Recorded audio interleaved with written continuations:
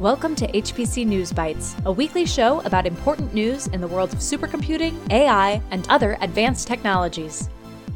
Hey everyone, welcome to HPC News Bytes. I'm Doug Black. Hi Shaheen. We have two big chip announcements. Let's start with Google Cloud's AI optimized infrastructure, which includes 5th gen TPUs and A3 VMs. And this is based on NVIDIA's H100 GPUs that everyone wants to get their hands on. No surprise, but much of this is directed at generative AI. Google noted that large language model parameters, LLMs, have grown tenfold in the past 5 years. And for the TPU V5e, Google user reported a 5x increase in the speed of AI models on this TPU. Meanwhile, the A3 VMs have next-gen Intel Xeon scalable processors, 8 NVIDIA H100 GPUs per VM, and 2 terabytes of host memory, delivering 3.6 terabytes per second bisectional bandwidth. Pretty powerful.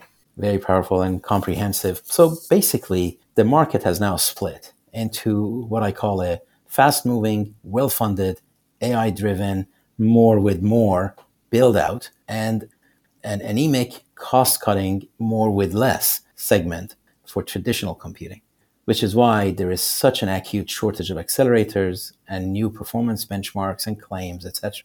Also interesting is the co-opetition between big cloud players and big accelerator companies, because the cloud guys are busily building their own accelerators while working to strengthen their relationships with merchant chip and system vendors. Very interesting to watch. Also important to track. Okay. The other significant chip announcement this week came from ARM, which introduced their next generation NeoServe compute subsystems, CSS, which provides bigger pre-integrated chunks of IP so customers don't have to. And this enables ARM users to build specialized silicon at lower cost and a faster time to market compared to discrete IP that has been the norm. Yeah, it's a pre-integrated PPA optimized configuration of the Neoverse N2 platform with the performance per watt efficiency ARM is known for. ARM said the chip is optimized for 5 nanometer process, and the news is well timed. It comes soon before ARM's IPO, which is expected in September.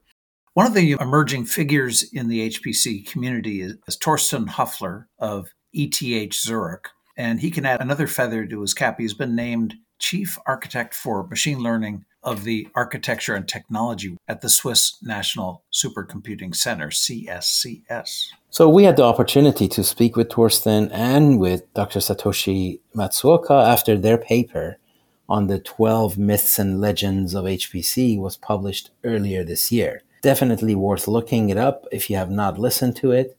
He's one of the leading lights of the HPC world in general, and especially when it comes to the enablement of AI by HPC and the impact of AI on HPC. Now, speaking of leading lights, and let me take some promotional liberties here for a change, our latest episode of the HPC podcast is a conversation with Linux open source guru and Rocky Linux creator Greg Kurtzer about the Red Hat and RHEL source code controversy, which has to be one of the top issues in the HPC community these days. Shaheen, let me congratulate you for having the courage to be self-aggrandizing. Seriously, this is such a big issue, and we've kept our usual neutral forum where all sides can expand on their views. We started with a deep dive with special guest Joe Landman last month in July. Joe Landman is a technical and business expert and practitioner of HPC and open source, and have now continued the discussion with Greg, who, by the way, also is CEO of CIQ. These have generated a lot of interest. Our next episode will be a conversation with Mike McGrath of Red Hat, whose blogs in late June announced changes in Red Hat granting access to RHEL source code. So we'll look forward to that one too. All right, that's it for this episode. Thank you all for being with us. HPC News Bytes is a production of Orion X in association with Inside HPC. Shaheen Khan and Doug Black host the show. Every episode is featured on InsideHPC.com and posted on OrionX.net. Thank you for listening.